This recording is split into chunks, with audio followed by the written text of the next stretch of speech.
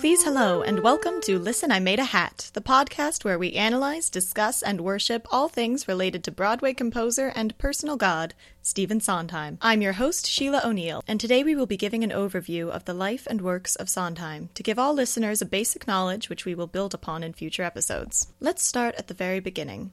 March 22nd, 1930. On this day in New York City, Stephen Joshua Sondheim was born to his parents, Etta Janet Foxy Sondheim and Herbert Sondheim. His parents had found success in the dressmaking business and were often working, so Stephen spent his young childhood being raised by nannies and housekeepers. He looks back fondly on these early years, but everything changed when, at age 10, Sondheim was left alone with his mother when his parents got divorced. Foxy was not emotionally equipped to deal with the situation, and the way she treated her son left him resentful toward her. But one thing she did right was move to a house in Pennsylvania, which was very close to the home of Oscar Hammerstein II, who became a mentor and surrogate father to Sondheim. Sondheim wrote his first musical with a group of friends at school. The show was called By George, and it was about their school, the George School. One day, Sondheim brought the show to Hammerstein, and told Hammerstein to pretend it was just another show crossing his desk as a producer, and to treat it as such. Steve went home and dreamed of being the first 15-year-old with a show on Broadway.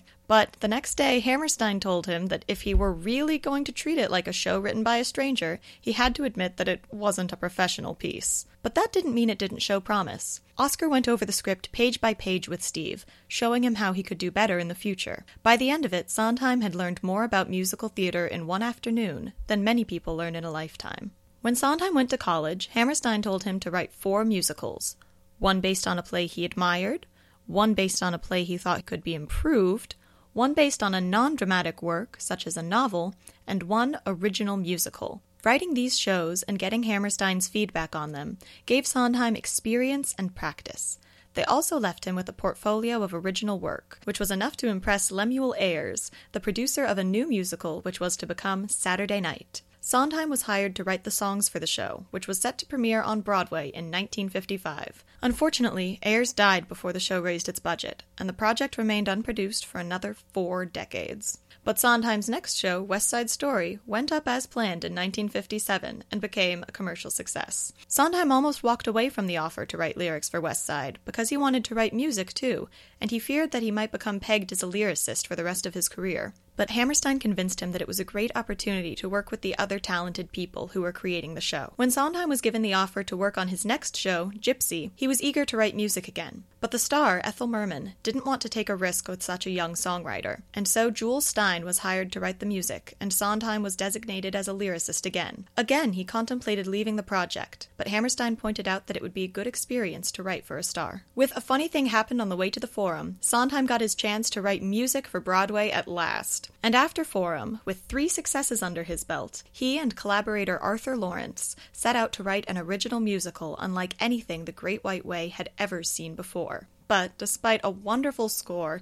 an insightful book, and the talent of a young Angela Lansbury, Anyone Can Whistle only ran for 9 performances. Sondheim was crushed but resilient, and his next show was an opportunity to make good on a promise he'd made Oscar Hammerstein just before his beloved mentor died in 1960, that Sondheim would collaborate with Richard Rodgers. For a third and final time, Sondheim wrote only the lyrics for a Broadway show. Do I Hear a Waltz was a pleasant enough musical, but it was born out of convenience and obligation, not passion, and it is neither Sondheim's nor Rodgers' best work. In 1970, Sondheim's career and Broadway itself changed forever with Company. Directed by Harold Prince and with a book by George Firth, Company is often cited as Broadway's first concept musical. The show had no linear plot. Instead, it focused around the concept of marriage. For the rest of the 1970s, Sondheim and Prince turned out a string of critically praised and long-running musicals: Follies, A Little Night Music, Pacific Overtures, and Sweeney Todd. They were the exciting geniuses of Broadway. But looking back on it, Sondheim believes that his contemporaries resented himself and Prince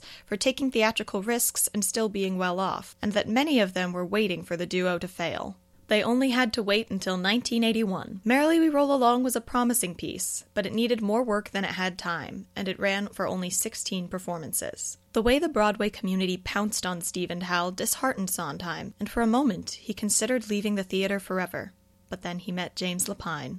Sunday in the Park with George not only returned Sondheim to Broadway, it also won the Pulitzer Prize for Drama, an honor which has only been awarded to 8 musicals to date since the award began in 1917. Sondheim collaborated with Lapine again with Into the Woods in 1987 and Passion in 1994. In 2004, Nathan Lane revised the book for the Broadway debut of Sondheim's The Frogs. And John Weidman worked with Stephen Sondheim on Assassins in 1990 and a musical about the Meisner brothers, which, after many incarnations, became Roadshow in 2008. Stephen Sondheim turned 85 last March, but that doesn't mean he's done writing.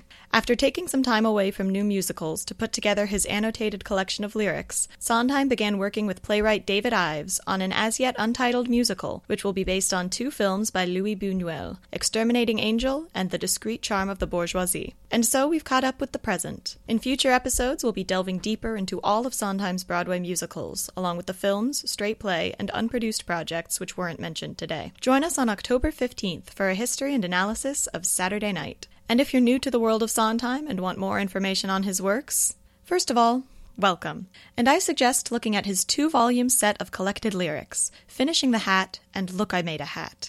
I would also recommend the HBO documentary 6 by Sondheim, which is filled with Sondheim interviews and some wonderful musical performances. Although I must warn you now that the strange version of I'm Still Here, which was produced for the documentary, is probably worth the trouble it would take to skip past it. And the quote of the day is, "White, a blank page or canvas, his favorite. So many possibilities."